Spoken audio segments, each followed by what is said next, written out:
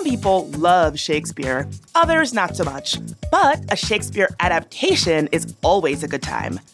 Constellation Theater at 14th and T is featuring a musical called Desperate Measures. It's based off of Shakespeare's play Measure for Measure, but it's set in the Wild West. A gunslinging nun teams up with a sheriff and a saloon dancer to save her brother. Buy tickets now at constellationtheater.org. The show runs through March 17th. Once again, that's constellationtheater.org.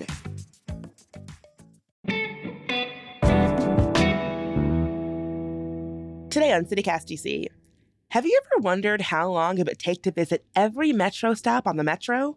Well, these three friends don't have to wonder. On July 17th, they became DC Transit experts after completing a metro speedrun. That is, seeing how fast they could get to all 98 stops on the DC Metro. They're here today to explain what they learned along the way and how DC's system compares to other major cities. Oh, and it's Giving Tuesday, so after the interview, executive producer Priyanka Tilve will be joining for a conversation sponsored by Children's National about the nonprofit hospital's fundraising campaign this holiday season. So be sure to stick around to learn more.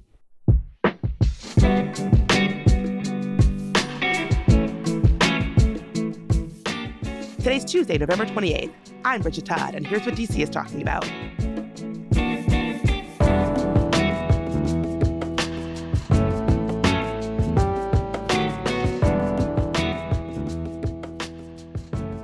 Before we get to today's discussion, a quick appeal.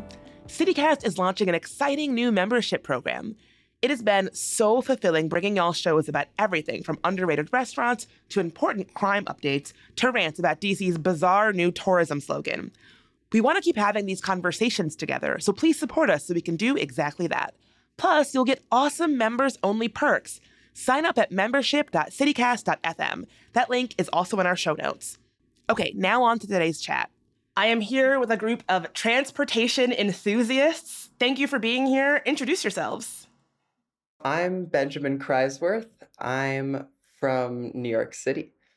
I'm Ben Jaffer. I'm from Boston, studying at University of Chicago. And I'm Hugh Berenger. I grew up in DC, but now I'm studying at U Chicago, and I'm actually abroad in Vienna right now. So I'm like 2 times removed from DC.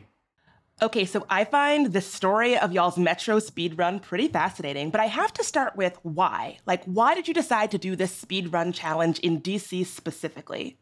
Well, I think that part of it is that we all have a lifelong love of transportation. We all have grown up in cities where they have great transit systems. I'm from Boston. He was from DC, and Benjamin's from New York. So DC looked like a system that seemed like a great one to do for the speedrun because it would only take 8 hours, which is not insane, and they just opened a new station. So we thought we could do it. And I guess the other thing is just we got this great crew together. Ben, I met right after I got into college. Benjamin, we were across the hall from each other, and I got the group together, and we did a few speed runs in Chicago. Similar challenge, slightly different results, didn't go quite as well, but still a great time. And we were like, DC's got these new stations. I'm from DC. I grew up riding the metro a lot. So with these new stations, it just seemed like a great idea to do the DC challenge. I wonder, are there things that you find special about DC's metro system that sets it apart from the metro systems in other cities? Yeah, so the DC Metro, as Ben and Hugh kind of alluded to, it is a well-sized system. It only takes 8 hours. As subway systems go, it's a relatively well-functioning one on the scale of things compared to Chicago, at least. So yeah, that's some of the reasons. And then I guess another thing about the DC Metro that makes it so special is just the history around it. It was not guaranteed that DC was going to get a metro. And there's this pretty good history of the DC Metro. It's called Great Society Subway. And in it, it's outlined how this was essentially the best outcome we could hope for. And it's really changed DC, the surrounding suburbs for the better. Is that history something that attracts you to the DC Metro? I feel like it was something that I learned about when I was 15, 16. So I'd grown up riding the Metro my whole life. It just made it even more amazing.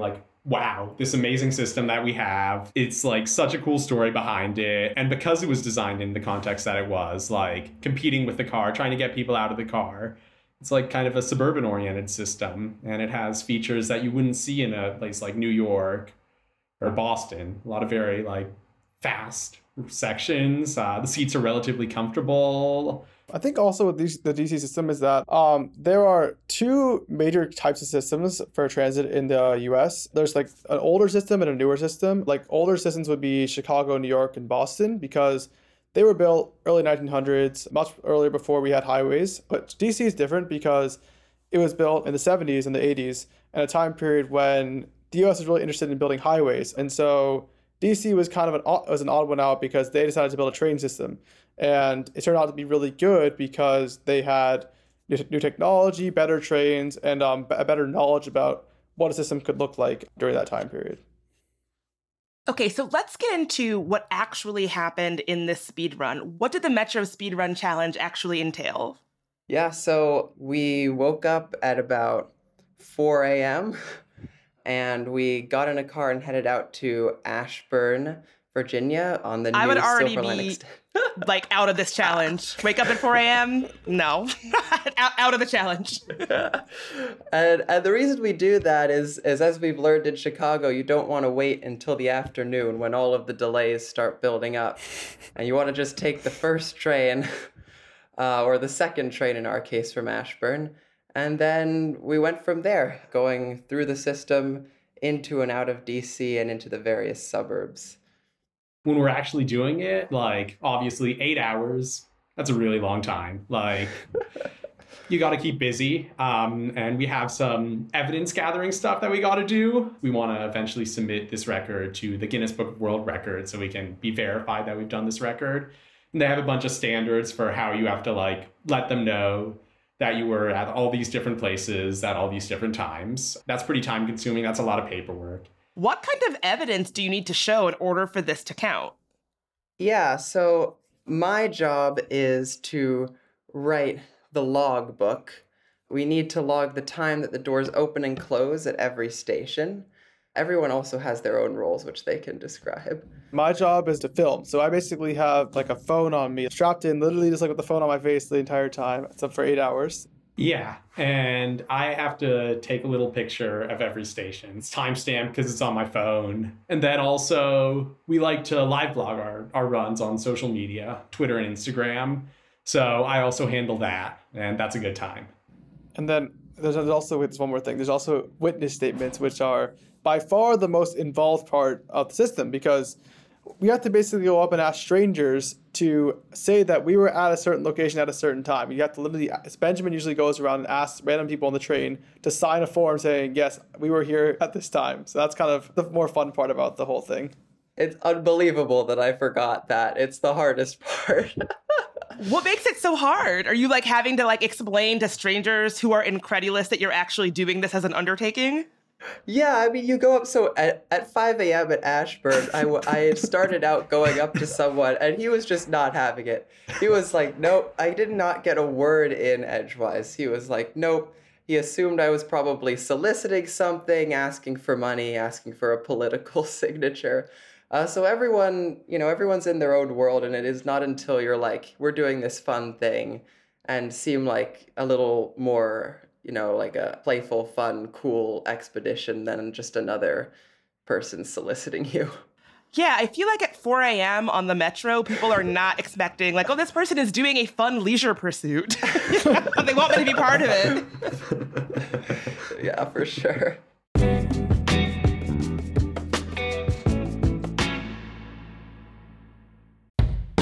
The brand new Arbor at Tacoma is built for your most convenient urban living.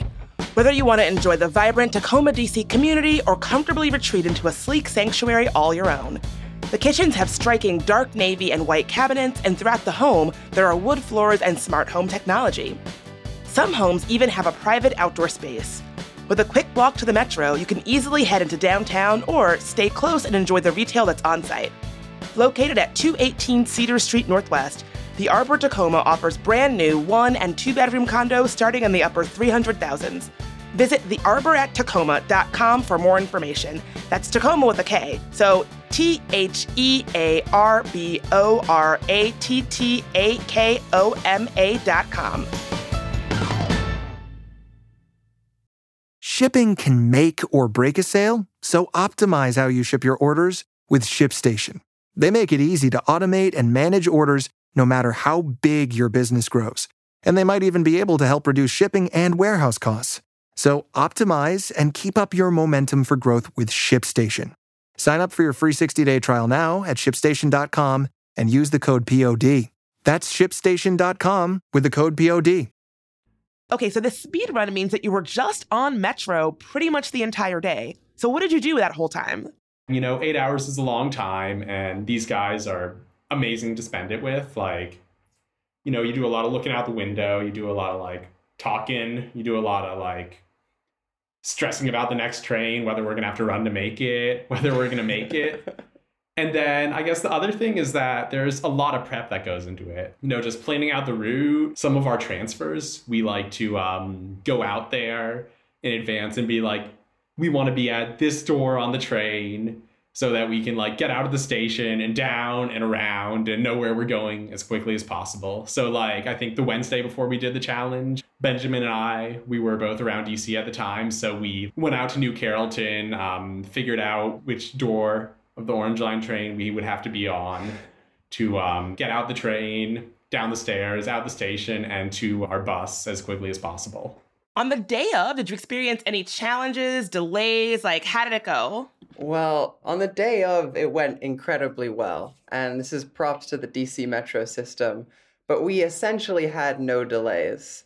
We had a lot of transfers that we knew were going to be a little slow because some of the trains are only every 12 minutes. But basically, every transfer was made, and we ended up with a time that was 1 or 2 minutes off of the time we expected. So that was pretty incredible. So you've been giving major props to DC's Metro system throughout this conversation, which I appreciate. But I gotta imagine, having done this speed run, y'all are kind of Metro experts. Are there things that you would change about DC's Metro system, having done this challenge? Yeah, well, I would say one major thing that you notice when you're riding the trains is that at every station, the train comes to a stop, and then you sit there for about 10 or 15 seconds before the doors open. And this is entirely unique to DC. It's not the case anywhere else. And it's a byproduct of the fact that automatic train operation, or ATO, is not in operation on the DC Metro. So the train operators have to actually look out the window and double check to make sure they've got the right side. Fortunately, DC Metro seems to be bringing back ATO, but it's a slow process, and it probably took 10 minutes or 15 minutes in total for doors to open over the course of the speed run, which is a lot of time. Yeah, that is just one of the quirks of DC's Metro. Another was that I remember when they phased out the human conductor announcing the stations and got an automated voice. It was a little bit of a bummer because I always loved hearing the human conductor saying it, and now we get that sort of pleasing automated voice. So definitely there are some quirks about DC's Metro system. Yeah, I think the other thing that we also would like to see is that a contactless payment method would be implemented. Because cities like New York, for example, you can tap your credit card when you go into a station, and unfortunately for DC, you literally have to use a Metro card. There's no other option. So I feel like with a contactless card, it would make entering stations much easier and also more accessible to people who are not from DC, actually, to tourists. Because I feel like when you're going in there and buying a card, it's kind of confusing. So it's really useful to have. You can just tap your credit card and get in. So having done this challenge, do you have a favorite Metro station? Well, one thing about the DC Metro is that all the stations are very similar to one another. And this is a byproduct of them having been designed basically all at the same time in the 60s and 70s. And Hugh was mentioning the Great Society Subway book, which I was reading on the journey and which described the painstaking process of approving these designs, but they only approved 3 or 4 designs total. So it's hard to say what is the best station because they all sort of have this beautiful, grand standard design, which outpaces a lot of other subway systems' best station. If I had to pick one, I'd probably pick Silver Spring. As a transport nerd, it's just this amazing station. It's got a standard above ground metro station design, but it also has this massive 3-story bus terminal right next door. They see in the peak hour, I counted it out. It was 100 buses. They're going to have the Purple Line in there pretty soon. That's a Maryland project, but it's going to be really transformative for Montgomery County. And also, like, it's above ground, so you can see, like, all the development that's really been helped out. Wouldn't have happened without the metro. Like, you can see that with your own eyes from the station. And I think that's really cool. If they ever do end up building that Purple Line or like a new Blue Line loop in the DC Metro, will y'all be back to do it again? Oh, yeah. Yes. Oh, yeah. We must reclaim our record. Well, we will be on the lookout. This has been awesome. Thanks so much for being here. And I guess I'll see y'all on the Metro. Thank you so much. See you there. Thank you. Thanks for having us. And listeners, don't go anywhere. In just a second, we've got a segment sponsored by Children's National Hospital. Executive producer Priyanka Tilve is chatting with Lily O'Toole from the hospital's foundation about how you can donate this month and literally shine a light in the hospital. Hey there, Priyanka Tilve here. I'm the lead producer of CityCast DC, and I'm here today with Lily O'Toole. She's from Children's National Hospital, which is the only exclusive provider of pediatric care in Washington, D.C. And this holiday season, the nonprofit hospital is collecting donations with a truly festive element. Lily, I'm so curious, what is the deal with the Light Up Dr. Bear campaign? Sure. Thanks for having me, Priyanka. So Dr. Bear is Children's National's beloved mascot. He is by far the most popular person on staff. So we created 4-foot-tall replicas, and we've placed them around the hospital for the months of November and December. Now, every time somebody donates, no matter where they are, across the DMV, in California, in a different country, all of the bears at our hospital will light up. And it's really just a heartwarming experience for the kids and families that are spending the holidays at the hospital. Aw, I love that. Do you see people interact with the bears when they light up? I mean, it's like 4 foot tall, so it's like child-sized, right? Yes, absolutely. So the really exciting part is having them at the hospital. So across the hospital, we have them in different locations. The kids and families will see them. They're able to touch them, interact with them. But I think the most special part of all is that because they light up when the donations take place, they are able to understand that the community is thinking of them and supporting them during this difficult time. That sounds really sweet. So, Lily, why are donations to the hospital so important? So nearly every 2 minutes, a family in crisis turns to Children's National. And for so many of those families, their lives are turned upside down because their child is sick or hurt or struggling. I personally am a parent to a 2.5-year-old, and I have another one on the way. So I can tell you that gifts to Children's National make a huge difference for kids, but also for parents too. Yeah, I'm sure. What does the money go towards? Like, what are some examples? Yeah, so 3 really easy examples are, 1, the donations, really, they help kids find joy. Kids don't stop being kids just because they're in the hospital. So art, music, pet therapies, these are all meant to help kids smile and express themselves during really difficult moments. Donations also help us elevate child-centered care. Hospitals can obviously be really intimidating and scary for little kids, and so we provide spaces for families to stay with their patients and thoughtful touches like surgery walkthroughs using dolls. And for those kids with more extended stays, we're helping them keep up with schoolwork. And then finally, they also allow us to be present in neighborhoods across the region. When families can't pay for care or insurance won't cover a service, that can be really terrifying. And so donations really are there to ensure that kids receive all of the treatments that they need. Wow, that sounds like a lot of unique projects that this money goes towards. Is there a specific fundraising goal that you're aiming for? You know, I think overall, we're just trying to raise as much money as we can to make an impact for these kids.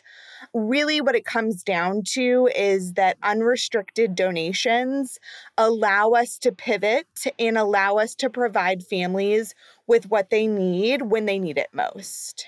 That makes sense. So how can our listeners get involved and light up Dr. Bear? Sure. So there are 3 main opportunities. Please make a gift. Go to childrensnational.org/light. No gift is too small, and of course, no gift is too large. We have matching gift partners who will be matching donations dollar for dollar several times throughout the season, notably during Giving Tuesday and then again throughout the month of December.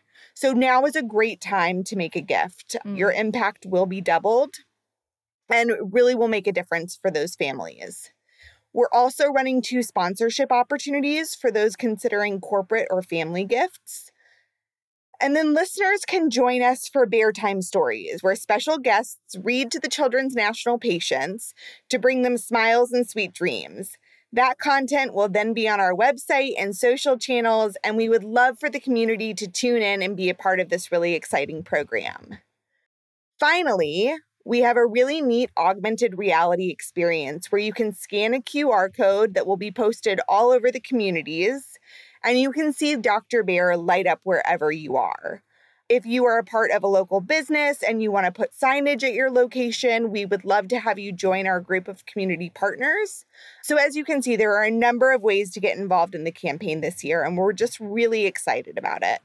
Oh my gosh, yes, so many different ways. I definitely want to tune in for those Bear Time Stories. That sounds adorable. Yes, we're really excited. It seems like a great way to engage with families and patients and just bring them a little bit more joy this holiday season. Absolutely. Lily, thank you so much for being here. Thank you, Priyanka. It was wonderful speaking with you.